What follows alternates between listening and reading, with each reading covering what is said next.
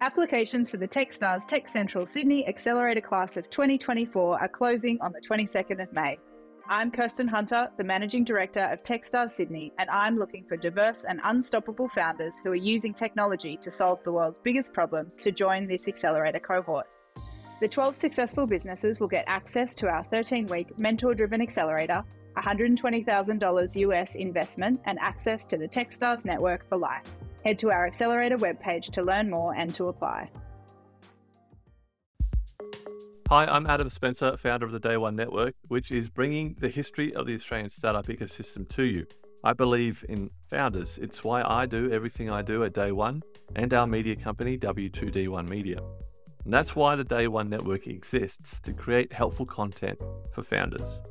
We've got some great shows in development, but a large part of what we do couldn't be done without support from our partners and sponsors.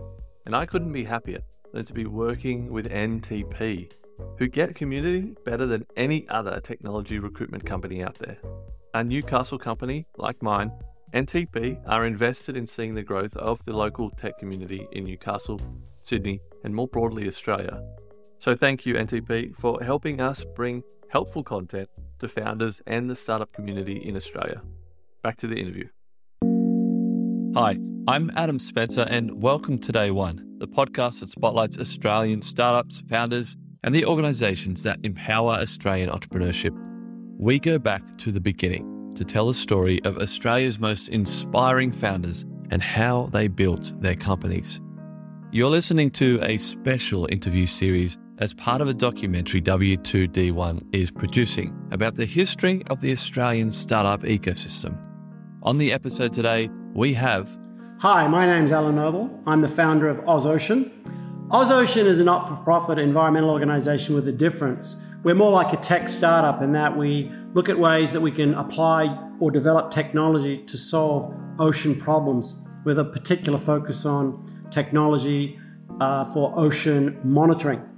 There's a huge lack of information about our ocean ecosystems, and technology is a fantastic way we can achieve a lot more scale and get more information for less. So that's really what OzOcean is all about. We partner with other environmental nonprofits and try to help them solve their problems through leveraging technology. I'm also the former engineering director of Google Australia.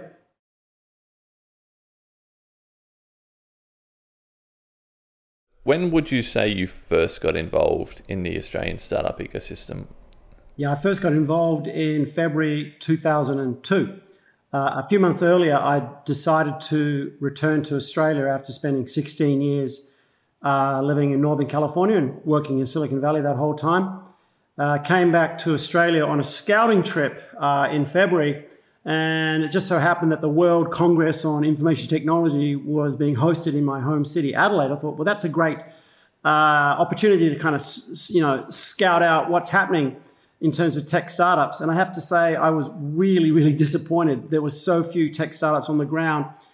And I thought, well, it's probably just Adelaide. There probably aren't many tech startups around. Turns out it wasn't just Adelaide. It was all of Australia. But sorry, what year was that? 2002. 2002, right. Yeah. Yep. So this is the same year that Atlassian founded. A little bit later on that year. There were very few tech startups kind of in that kind of early, kind of interesting growth phase. There were a few, I guess, scale-ups from the previous, era that were, companies like Seek. But I was really interested in joining an early-stage startup. And I found a couple in Adelaide, and the one I settled on was a company called Four Sticks. Can you comment on, coming from Silicon Valley in 2002 into the Australian ecosystem, which wasn't really, I suppose it didn't really exist at all. Can you just kind of give us a bit of a comparison between like the differences between the two ecosystems at that point in time? Sure. If you kind of go back to 2002, I'll start with Silicon Valley. So Silicon Valley had just gone through the dot-com boom and bust. But Silicon Valley is remarkably resilient, even though it was still in that kind of bust phase. It was clear there were companies that were doing well, and Google being one of them, which actually started during the downturn in Silicon Valley. In contrast, Australia, there was very little startup activity, and I struggled even to find a handful of interesting companies that I wanted to get involved in. I'd been in startups for up until then. My first startup that I actually co-founded was back in '96. Before then, I'd done some work for some other startups, a company called Pure Software. Coincidentally, that was founded by Reed Hastings, who went on to create Netflix a few years later. Back in Australia, it wasn't just there was a lack of startups. The whole ecosystem was lacking. There weren't many venture capitalists on the ground, and the venture capitalists that were on the ground, and this is going to sound a little bit harsh, they weren't very sophisticated by Silicon Valley standards. I mean, I'd been through several fundraising rounds in Silicon Valley. I kind of knew how it worked in Silicon Valley, and I came back to Australia, and I was shocked at how kind of hard it was to fundraise in Australia. And a lot of the terms were also, honestly, back then quite onerous. A lot of the VCs back in 2002, they kind of functioned a bit more like vulture capitalists than venture capitalists. The terms they would kind of put before you were quite hideous. In fact, there was something back in the heyday of Silicon Valley, probably back in the '90s, was referred to as the capital cram, where VCs would kind of try to cram as much capital into a startup as possible with the goal of actually gaining control. And they were still doing that back in 2002 and probably even well into the 2010s in Australia, but that practice was long gone because it's a very, very entrepreneur-unfriendly policy to kind of attempt to take control of a company. So basically, the whole ecosystem was, in a nutshell, embryonic, dare I say, lacked maturity. It was really only with the evolution of startups like Blackbird VC, like decades later, that we started to see, entrepreneur-friendly VCs. But it wasn't just the VCs; it was the whole ecosystem. Trying to get people, not just trying to find, the technical talents that you needed. You could typically find engineers. You could hire software engineers and comp sci graduates. You couldn't hire a UX designer to save yourself. You'd really struggle to hire a product manager. So a lot of the other functions that we now take for granted that are essential to building a tech startup were really lacking. Even finding people to kind of provide guidance and sit on your boards, was people that had real contributions they could make, was quite challenging. So it was a very immature ecosystem only 19 years ago. I want to ask you in a second what changed in your opinion, between 2002 and 2011, 12, that decade there. What changed to really kick things into gear? But the 2002, when you were talking about I love the vulture capitalists phrase. Why was that flying? Why was that the kind of practice at that time? Yeah, I think the charitable explanation would be that the VCs at the time didn't yet appreciate that their purpose was to enable the entrepreneurs to be successful. First and foremost, it wasn't about controlling companies. And I think it literally took a new breed of venture capitalists to kind of say, hey, we're going to get much better outcomes if we're there kind of backing the entrepreneurs. It might mean we're taking a slightly smaller cut up front, but guess what? We're going to make that pie big. So even though we have a smaller slice, the thing is, entrepreneurs have to have skin in the game, and if they end up with so little equity that their stake in the business becomes unexciting to them, they'll do other things. So I think there was probably just a gradual awareness that practices need to change. And it took a few years for that to soak in. I think there probably were more people returning from overseas that were kind of starting to bring in some of that overseas experience through osmosis. There's a few structural things that might have happened along the way. I like to talk about, so after that foray into 4Sticks, which lasted a couple of years, unfortunately they didn't survive, but that was a classic, for me it was a learning experience. I kind of did a bit of a post-mortem and I realized, well, why? And part of it was that the support that entrepreneurs needed was lacking. It wasn't entirely the fault of the company, although there were business decisions that were, in retrospect, poor. So 4Sticks did make some poor business decisions, but the big takeaway message for me was less about the individual choices the company's founders and board made, but what was missing in the Australian tech startup ecosystem at the time. A few years later, when I joined Google, I had the opportunity to convene a roundtable of 50 or so stakeholders in the startup ecosystem, mostly entrepreneurs, but also some policymakers as well and some service providers. And we asked ourselves the question, what do we think was the most pressing need for startups in Australia? And we reached the conclusion that it was really a lack of awareness, first and foremost. And that led to the decision to found a non-profit called Startup Oz. Startup Oz, yeah. Can you tell me more about that? Because I know that recently it has kind of morphed. Is that the right term? Into the Tech Council of Australia. But Startup Oz has done a lot in the advocacy space. Like, what was the main mission of that, and kind of what did it look like in the beginning of getting that up and running? Yes, so Startup Oz, we realised that there were a few key or pressing issues that we needed to tackle fairly urgently. First, we needed to dramatically improve policymakers' awareness of tech startups and the value that tech startups could bring to the Australian economy. If you spoke with bureaucrats back then, they really had precious few ideas about what a tech startup was. So we need to change that and make sure that Treasury and other departments were on board and supporting tech startups with good policies. We also needed to make sure that we got the settings right for talent and making sure, and that also related to policy, of course, too. So initially we focused on working with policymakers to firstly get the settings right to make it easy for startups to attract talent and bring entrepreneurial talent into Australia, and also get the settings right for incentive stock options or compensation, which at the time was quite onerous. So that was the initial focus.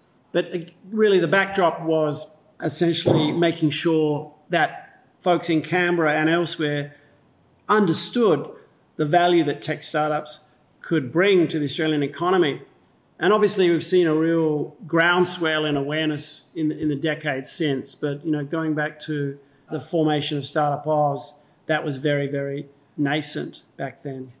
You mentioned, talent and how important that was for the ecosystem at the time. Can we rewind the clock a little bit and go back to 2010? Because I'd love to get your view and, share the story here around Google Wave, because, we've brought that up in an email exchange. You told me about your years at Google Wave and how it didn't work out, but that unleashed, all this talent into the ecosystem. Yeah, that's a great question. So I'll go back to 2007, which is when I joined Google. So I was hired by Google to grow their R&D presence in Australia, to run the R&D centre in Sydney. And I got to know a lot of the players in the Aussie startup ecosystem back then. Obviously Mike and Scott over at Atlassian, and Mel and Canva over at Canva, and many of the VCs such as Bill Barty. But also my main role, of course, was essentially engineering recruitment. I was given the task of essentially growing the engineering centre from 20 engineers to 150 engineers in 3 years. Well, I didn't stop there. I kept hiring and growing the centre.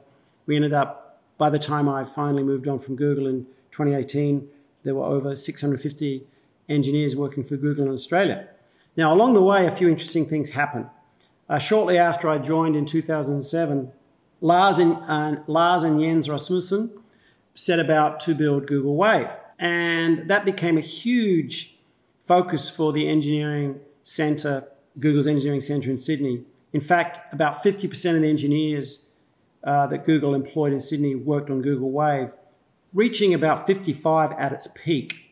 So Google Wave was released in May 2009 at Google I/O that year, amid a flurry of excitement and activity. Unfortunately, although the product was incredibly innovative, and probably for your listeners, I should explain what Google Wave is actually. So essentially, Google Wave was a really, really bold attempt to reimagine workplace collaboration and communication. You can kind of think of it as email meets instant messaging meets Google Docs, all kind of integrated together. that's probably not doing it justice. And it had a very innovative UI to kind of pull that off. Unfortunately, it didn't really achieve the traction with consumers that Google had hoped for. My personal view was that Google Wave would have been an excellent enterprise product because it really was a great way for workplaces to collaborate. But the Wave team weren't focused on the enterprise at the time. They were focused on consumers, which was a big part of Google's focus. So again, no criticism. It was just, well, do we go after consumers or do we go after the enterprise? Obviously, you want both. It was a bit of a disappointment, unfortunately, and Google canceled the product, barely a year later. It was August 2010. Now, that was a very hard decision for Google, but it turned out it had very great unintended consequences for the Aussie tech startup ecosystem because it unleashed a flood of tech talent onto the local ecosystem. Because the kinds of engineers that had been attracted to work on Google Wave tended to be the engineers that were perhaps a bit less risk averse, a bit more inclined to work on something a bit radically different. And so many of those engineers, when they found themselves no longer working on Wave, they started chomping at the bit. They thought, well, maybe I should be looking at startups instead. It didn't happen overnight, but it certainly has happened. And in the intervening years, we've seen dozens, if not possibly now in the low hundreds of former Google Australian engineers essentially go out into dozens of Aussie startups. Perhaps the most famous example would be Canva's Cameron Adams. I'm so happy you mentioned that because I interviewed Cameron a few weeks ago and he told part of this story that you're telling now.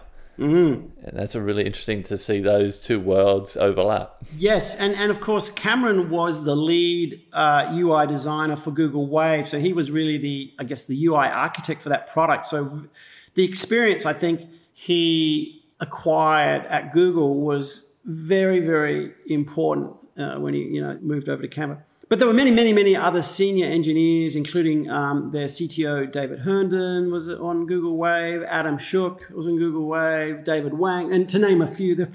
It's hard for me to keep track, but there probably are a couple of dozen Google engineers and product folks over at Canva alone. Of course, and there are others who have gone to other companies. There's many at Atlassian and smaller startups as well. So Google Wave may well go down in history as like Australia's mini Fairchild Semiconductor, in that company, Fairchild Semi, is often considered to be kind of the grandfather company of Silicon Valley because it was the first semiconductor company in the valley, and Fairchild then essentially the engineers for Fairchild went on to create companies such as Intel and AMD, and of course the dozens of other tech companies that followed. So perhaps Google and Wave, in the fullness of time, historians might say, yep, that was a really instrumental event in Australia's ecosystem. Time will tell. It's certainly been quite apparent that the talent has benefited Australia's startups immensely. Although it was, bad for Google in a sense, but it was good for Australia. This part of the story is definitely going into the documentary. That's amazing. So what happened, in your opinion, between those 2010 years and now to kind of what were some of the big movements that have really pushed the ecosystem forward in the last decade? Well, I would, without a hint of modesty, I would point to March 2013, which is when we convened that first Startup Oz roundtable. So 2013 was at the start of that, decade. Honestly, I just thought, let's see what we can do if we can get a bunch of smart people in the room. A bunch of entrepreneurs, a few policy wonks, a few investors, and just see what needs to be done to kind of kickstart the startup ecosystem. But Startup Oz was really about influencing government attitudes, as I mentioned, and in particular working with Treasury and immigration. So I definitely think the work that Startup Oz did on the policy side did help facilitate, help get the settings right for startups. Made it easy for startups to essentially reward their employees with incentive stock options. Because think about a startups, in the early days, they're really competing for talent. They can't compete with salary, so they really need other ways of incentivizing their early employees, and that's why incentive stock options and restricted stock units and such are so important for startups. And so getting those tax settings right was super important. I'm very proud of the work we did with Immigration 2 and the new entrepreneurship visas, which made it a lot easier for startups to bring in the talent they needed. In the early days, even though there was no shortage of engineers in Australia, it seems like Australia has always produced strong engineers ever since engineers existed, or even before we called engineers. So there was no shortage of smart software engineers, computer science graduates. What we lacked were those other vital roles, the user experience and the user interface designers, the product managers. Those were job descriptions that weren't even considered real job descriptions back in 2013. So we worked hard to make sure that those jobs were known to immigration and were then fast-tracked, because startups were crying out for that kind of talent, as indeed was Google. It's interesting, I was working for Google at the time, but I often found that I thought that we had, in terms of our needs, I thought we often had more in common with tech startups than we did with other multinationals in Australia.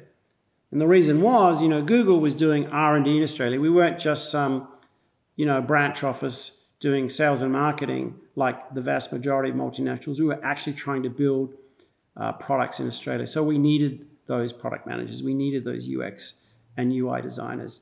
So I think, the influx of talent was something that started to kick off in that decade that made a big difference.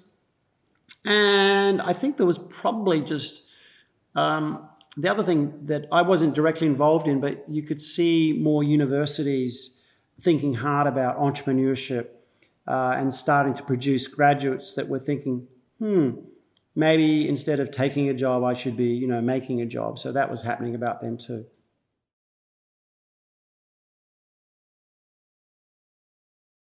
Jumping forward to today for a minute, what a lot of great work had been done, by Startup Oz from 2013. What still needs to be done, in your opinion? Like, what are some of the gaps that are still in the ecosystem that we need to fill? Yeah, I think what's missing now, perhaps arguably the biggest issue, is it's not a single thing. It's a sense of urgency as a country that we need a vibrant tech ecosystem, not just tech startup, but tech ecosystem. Of course, the fuel of a tech ecosystem are tech startups, and the fuel that fuels tech startups is innovation.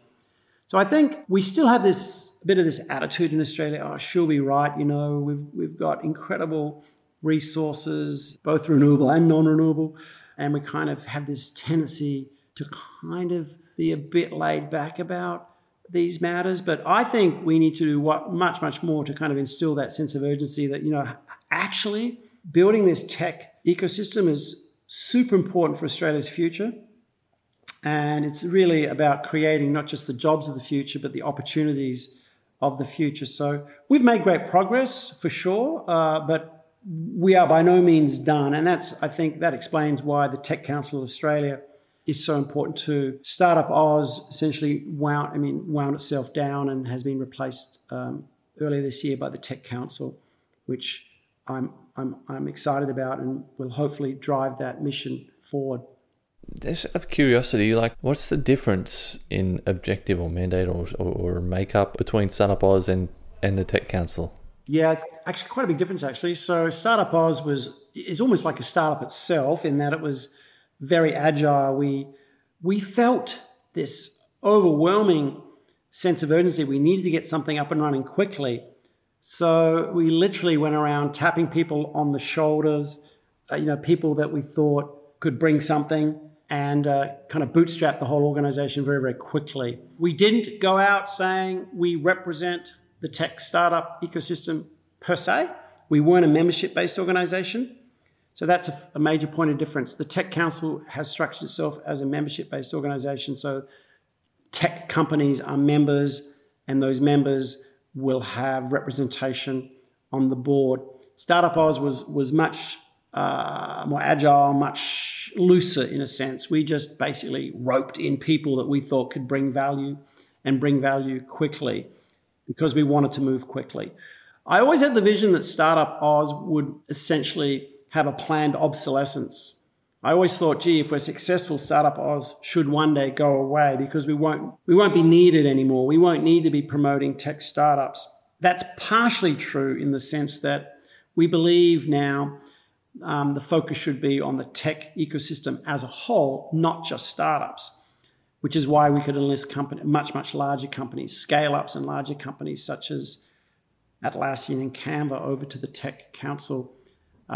It was harder to attract those companies to Startup Oz because they were already large scale-ups by the time Startup Oz came along. So it was really, Startup Oz was an attempt to move very quickly and hopefully get some runs on the board, which I believe we achieved.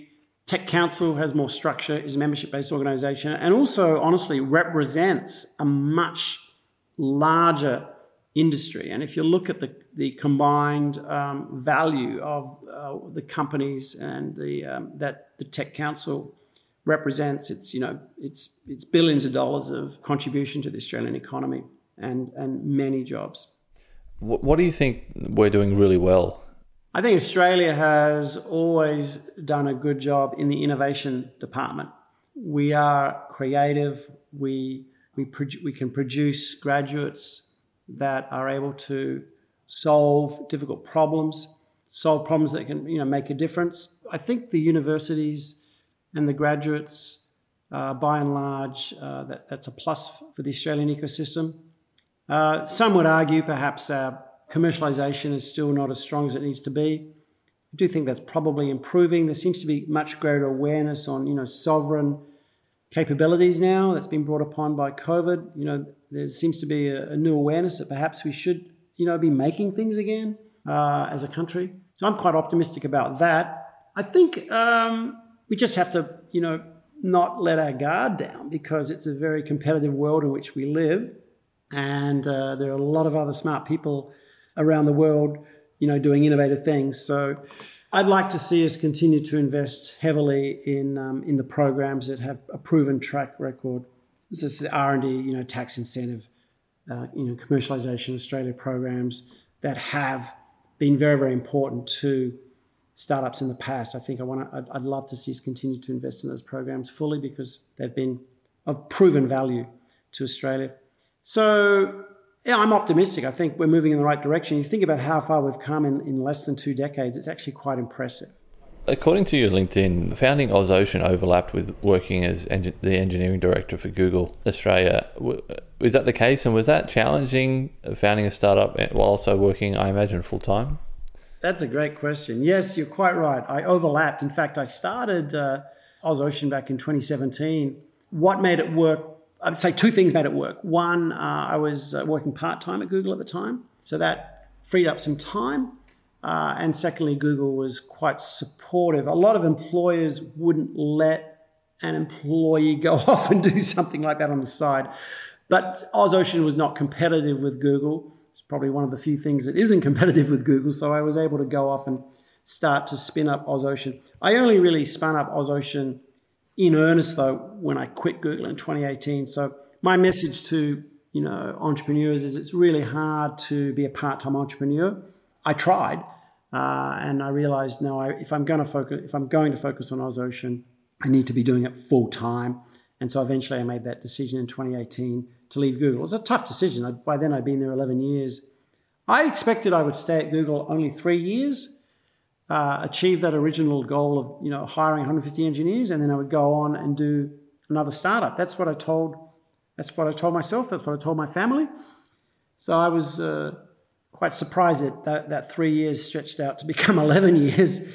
But OzOcean was the thing that really made me really want to focus full time again on something different.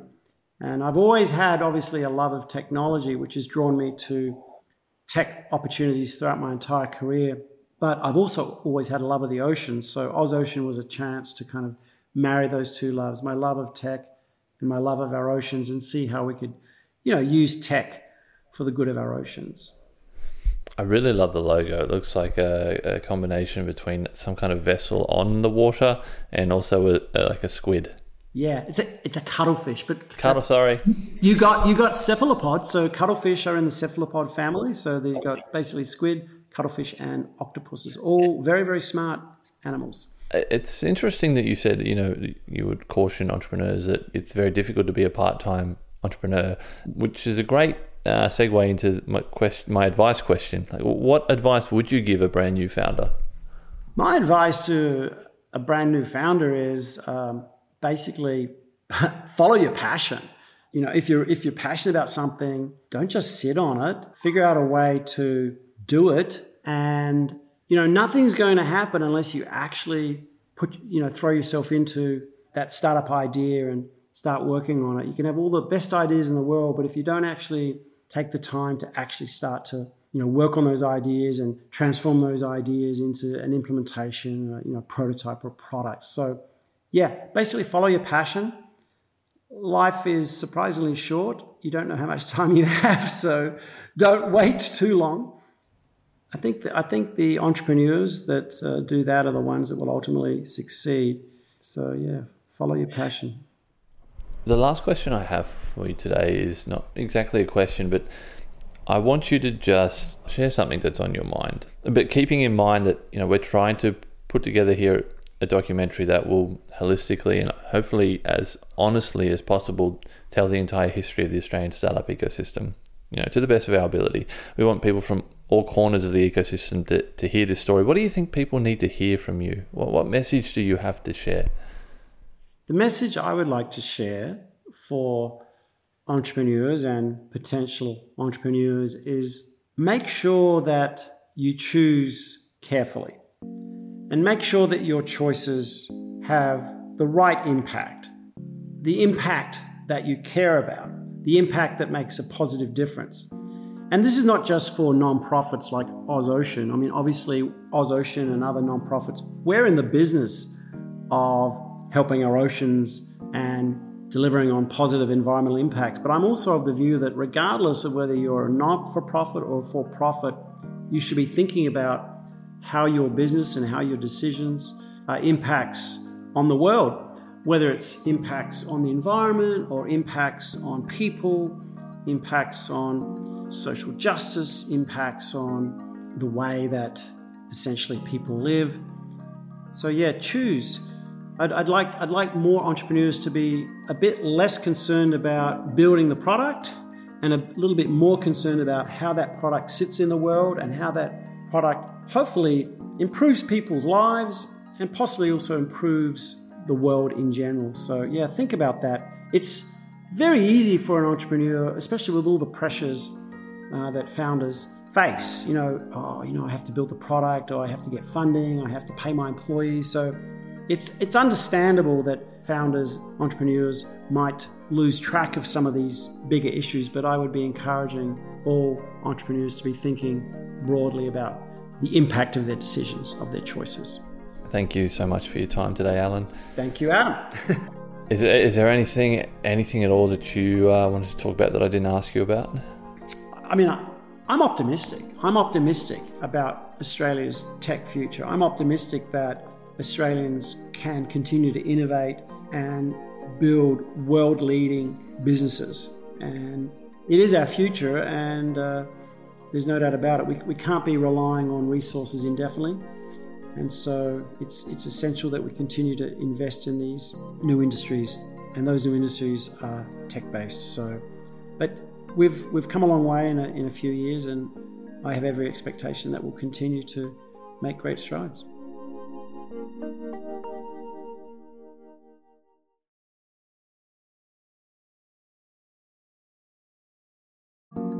I hope you enjoyed that interview. More interviews are on the way. Follow the podcast wherever you're listening right now.